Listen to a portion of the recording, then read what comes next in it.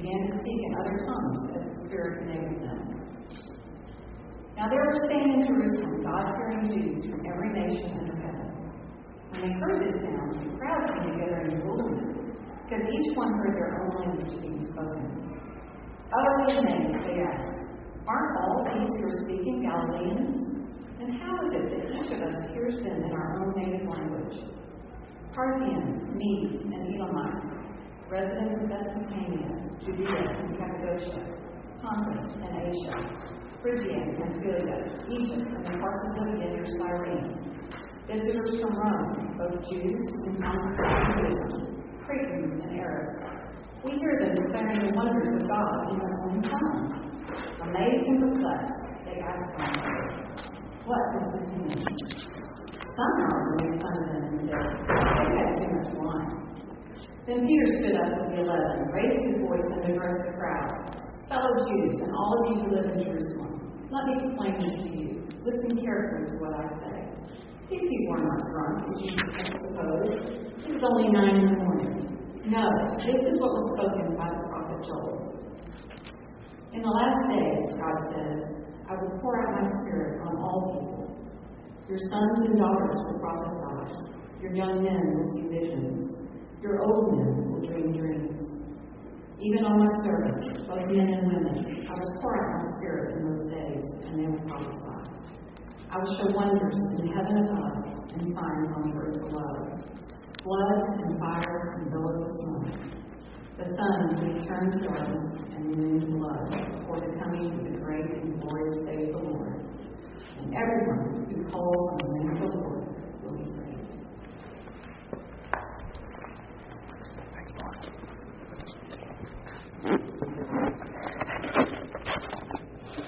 Father, please do fill us with your Holy Spirit. May our continued experience in this gathering today be a mini Pentecost, a time when you come and draw near to us and fill us up and empower us and open our eyes to who you are and what you want us to do. In Jesus' name, amen. So today is Pentecost Sunday. That's the day in the Christian calendar where the church celebrates how the Holy Spirit is poured out on all people, as is evidenced in this text. Before the day of Pentecost in Scripture, the Holy Spirit wasn't given to all people. It was given to specific people for specific purposes. Like Samson, one of the figures in the Old Testament, he's one of the judges. The Spirit of God filled him, and he had this great strength to be a warrior. He was so strong in the strength of the Spirit that he took a donkey's jawbone and wiped out an entire army. It's in the Bible. The Holy Spirit filled David, one of the kings of Israel, probably the best known king of Israel. And one of the ceremonies of inauguration of the kings was anointing with oil, which was a symbol that the king was filled with the Holy Spirit, with strength to do the task of leading the people of Israel. Which is why when David sinned in Psalm 51 and he's repenting, "God, take my sins away from me," he says, "Take not your Holy Spirit from me," because he believed God had given the Holy Spirit to be the king. Holy Spirit also filled prophets like Isaiah, who said, "The Spirit of the Lord has filled me. The Spirit of the Lord is upon me to preach good news to the poor."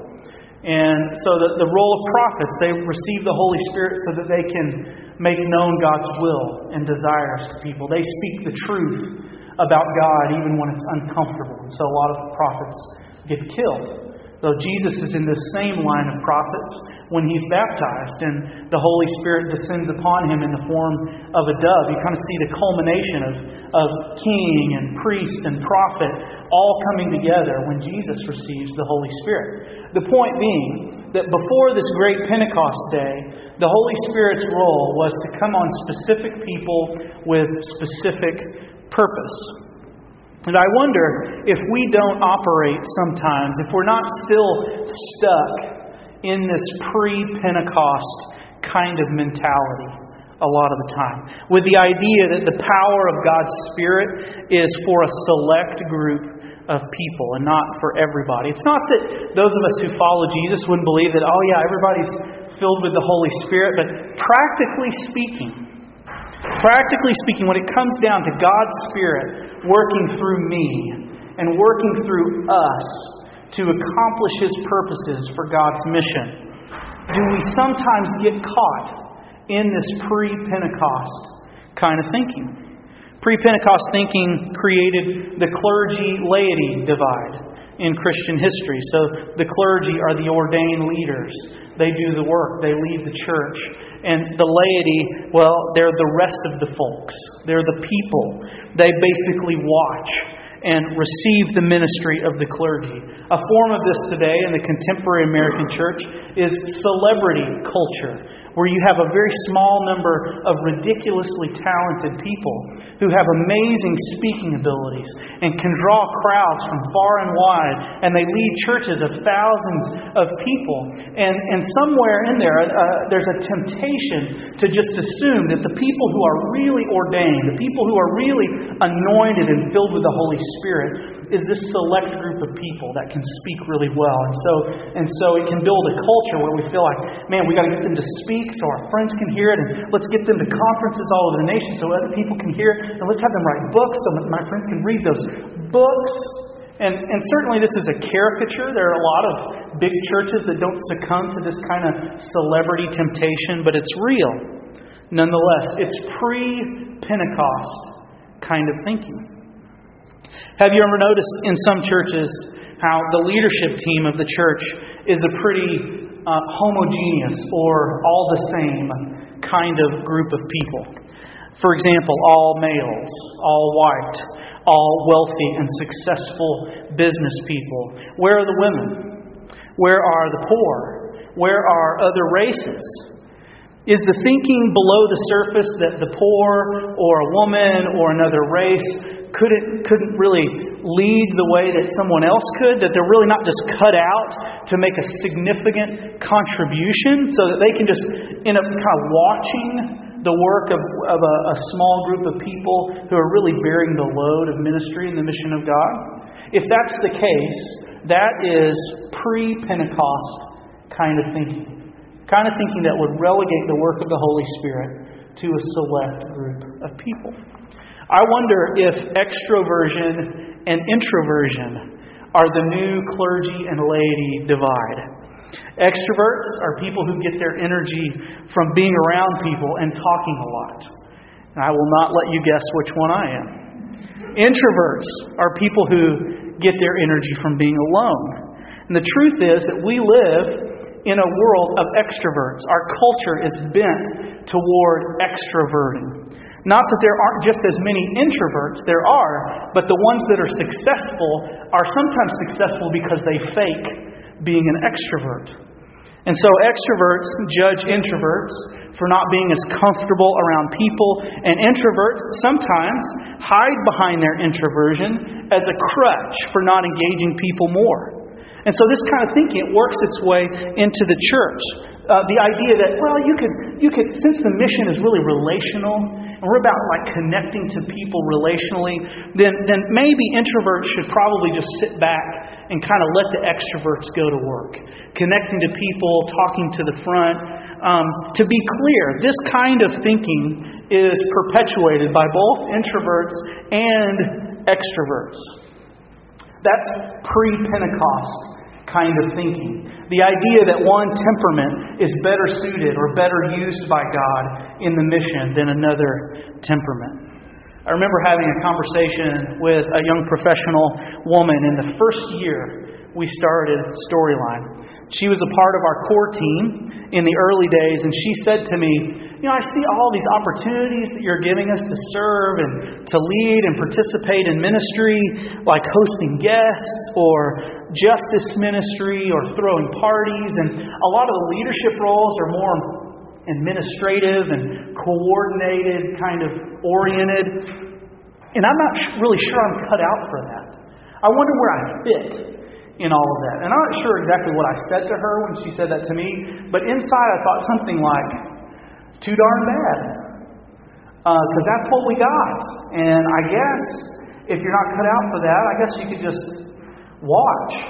Saying that out loud, I mean, I'm way ruder inside sometimes than I ever am outside. Forgive me. But in retrospect, I totally missed the fact that she was this talented actress. She was a talented playwright. Who knows the type of things she could have done in the arts.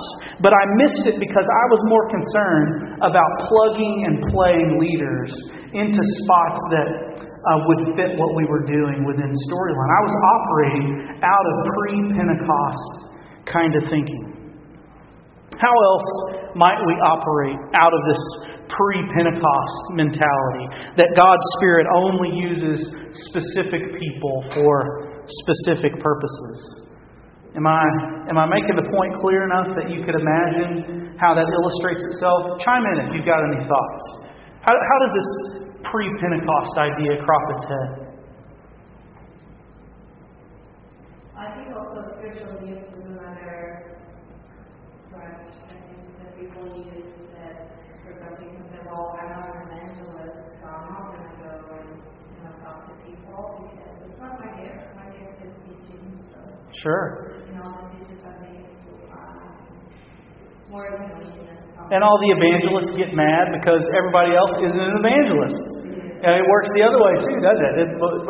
With both sides. But gifts is exactly right, yeah. Spiritual gifts is a great example. Any other thoughts?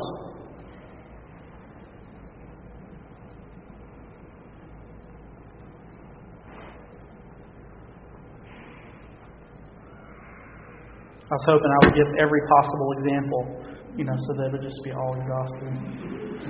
So, I don't know if this is, yes. Andrew and I were talking, we were probably thinking about it, thinking, negative about other churches, but we thought about the storyline, how I think this is a positive example. I think most of the time, when most people who are really plugged into the storyline come here out in an active service, like they're looking for a community of service, not a community of eating or a community of entertainment or audience, but and so I think in some ways that's what we can draw here at Storyline is people who are looking to fill in other people's lives, and so I think it's going to be very diverse. And I'm sure that all these were our glorious Charles Kaiser to cultivate that kind of For the Holy Spirit. Yeah. Cultivate a community where we do want to serve and follow. Mm-hmm. That's a great segue into looking at a few details in Acts chapter 2 that I think are really significant. If we're going to be aware of this pre-Pentecost kind of thinking and to have some imagination for how to live out a different kind of mentality. So let's look at a few details of what's happening in this Acts 2 story. First, the broader setting of this story in Acts 2 is that the focus here is on the people of Israel, the Jewish community. There's a lot that we could say about them. The most salient point is that historically, Israel is an obscure nation. So they're small and often oppressed. They're not the superpower. They're the no power. They're the under power. In fact, in Acts 2, they're under Roman occupation. So they're the armpit of the Mediterranean. And that's when Pentecost happens in the armpit of the Mediterranean. Quote that. Put that on Twitter. Second, when the Holy Spirit descends in tongues of fire, He descends on everybody that was in that place. Chapter 2, verse 4 says that everyone who was present in that place was filled with the Holy Spirit and able to speak a different language. So everybody in this place, this is not just the 12 apostles that are in this place when the Holy Spirit comes sweeping through in tongues of fire, like our pretty iconography would suggest. We have to assume that there are women, that there are children in this room. Everybody that's in this room comes under the influence of the Holy Spirit. And the reason is not just so that they can speak some fancy languages so that people will be impressed. The reason is so that they can preach the gospel to people who spoke different languages who were right around them. And so you have this whole motley crew group of people who begin to speak about the wonderful things that God has done while people are listening in their own language. So the idea being all of these different people are playing a significant part in the mission of God. The point isn't the tongues per se, it's the mission of God. The tongues serve God's mission in Pentecost. The third detail is that when Peter gets up to explain what's going on with the whole speaking in different languages phenomenon, he draws on a text from the prophet Joel in verses 17 through 21. And he talks about how in the last days the Spirit's poured out on all people. So it mentions men and women, young men and old men, even servants. The original text in Joel is an explicit reference to the poor, to the help. And so God is fulfilling this prophecy and pouring out His Holy Spirit on everybody, even the help, especially the help. Finally, Peter and this group of tongue-speaking Jesus followers are addressing a very diverse crowd of people. So Jews from all over the world are visiting Jerusalem because of the Feast of Weeks, which would celebrate the giving of the law at Sinai. And verses 9 and 10 give a sample that Melinda read so well of all these people from all over the known world. And the message here is that the Spirit's outpouring is not limited geographically or ethnically. It's not just for Palestine. It's for the whole world. It's not just for Israelites. It's for the Parthians and the Midianites and the Romans. It's for everyone in the known world. And granted, the focus here is still very strongly on the Jewish community and not the non-Jewish folks. But it's very clear when we get later in Acts that the Holy Spirit's meant to be poured out on everybody, Jews and non-Jews alike, to the whole world, everybody in the whole world. So take all of these details together. Take that Israel is obscure and a no-power, armpit kind of nation. Take that you have everybody, men and women, young and old, being filled with the Holy Spirit, speaking in different languages. Take Peter's reference to Joel about everyone being filled with the Holy Spirit. Take all of these people from all of these languages coming to celebrate Pentecost at that time. The collective impact of all of these details in the Pentecost story is that the good news is that the Holy Spirit is poured out so that everyone can make a significant contribution to the mission of God. He's poured out on the poor and the rich, on the young and the old, on women and men, on laity and clergy, on introvert and extrovert, on unlikely and likely, on superpower and no power, on Easterner and Westerner, on Southerner and Northerner, on Aggies and Longhorns, on the Crimson Tide and War Eagle. He's poured out on me. He's poured out on you. He is available to everybody. The missional community that I'm a part of has been serving in the Vickery Meadow neighborhood for the last year. And just this morning, we hung out with several of our Iraqi friends at Jump Street and at the Cedars Mediterranean Grill. And if you don't know about Vickery Meadow, one very important detail is that it's probably the most diverse neighborhood in Dallas. International immigrants and refugees from all over the world make Vickery Meadow their landing pad through the IRC, through different organizations that place refugees in our country.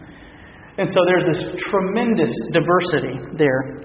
Most of the people that God has connected us to as we've been making friends and serving there have been Iraqi immigrants, Muslim Iraqi immigrants. Some of them have been here in the States 2 years, some 6 months. We have some new friends who've been here 30 days or less. You know, they work with the U.S. military, and things have gotten so rocky in Baghdad and so unsafe that they don't feel like they could live there anymore. And so they take their ticket to the United States and move here. So this emerging group of friends started to express some interest as we all kind of hung out, Rockhurst and whatever that's becoming, and these Vickery Meadows folks, and they expressed interest. Let's do something more often together. And so for the past month, we've been having picnics at local parks around Vickery Meadow, White Rock Lake, just hanging out, just doing life. And our missional community will show up an hour early to pray, to have communion, to encourage each other, and then we get to go and practice. Like we worship, and then we go on mission. It's this wonderful rhythm together. At our picnic a couple weeks ago, we sat around the pavilion tables together, and at one point, I said to my friends Suhaib and Assam, I said, "Isn't this cool? This is really amazing that here we are. We're Christians and Muslims and Jewish folks. We even had the Jewish community represented at the tables there. You know, three historically divided groups of people, and here we are hanging out, sharing life, being friends." And Assam said, it's quite the opposite of what the media would lead people to believe about how we can get along with each other. And I think he was right. Chris Shim was there. For all you Genius Heights folks, don't be dismayed. He's still your first love. He was just visiting us that day. And Chris had a conversation with another one of our friends, Hassan. And Hassan is a Muslim, and he's an engineer. And he said, yes, Muslims worship Allah, and Christians worship the Father, and Jewish folks worship Yahweh. So Yahweh and Allah and the Father, we all worship the same God. The same God is at the source of all of our prayers. And I couldn't help but to agree with Hassan as he shared that all of us are under one God in this world, and that God is over the entire world, and all of our prayers are pointed toward this God. As I think about this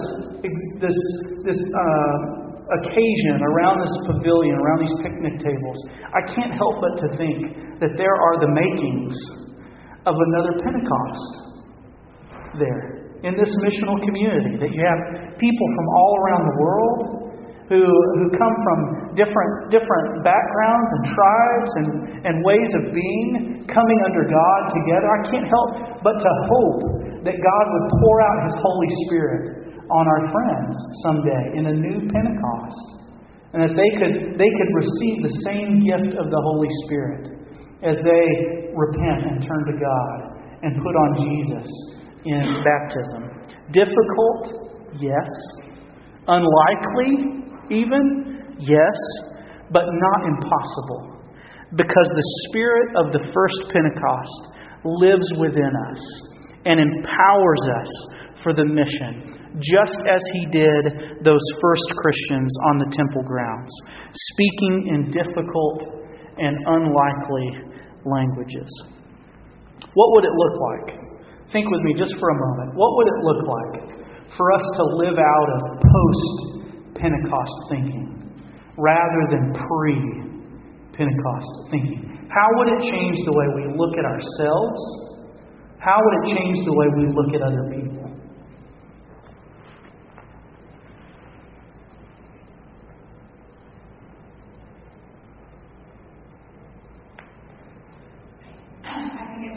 Less fearful. Great. Yeah, less fear. If God pours out His Spirit on all. Absolutely.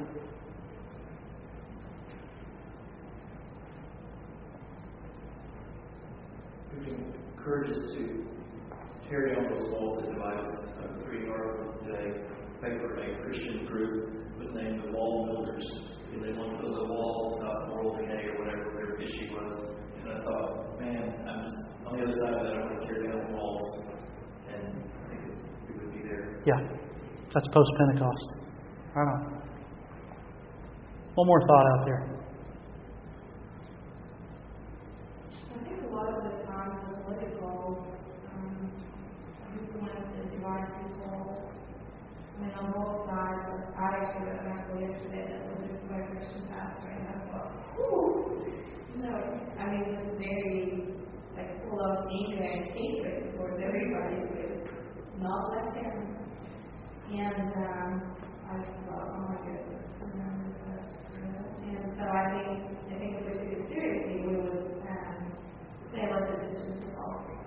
Yeah. As your pastor and your friend, let me encourage you, don't sell yourself short in the mission of God, because the Holy Spirit lives in you. And as your pastor and friend, don't sell other people short in the mission of God, because the Holy Spirit is poured out on all people. That is the great promise that this whole world is heading toward. And that's the promise that we live in today in Pentecost. So if this whole conversation about being filled with the Holy Spirit, receiving the Holy Spirit, if that's new to you, if it interests you, if you want to talk more about that, come and talk to me. I'd love to talk more about what that means and how you can do that, if that's something that's new to you. Let me pray, and we'll respond to God.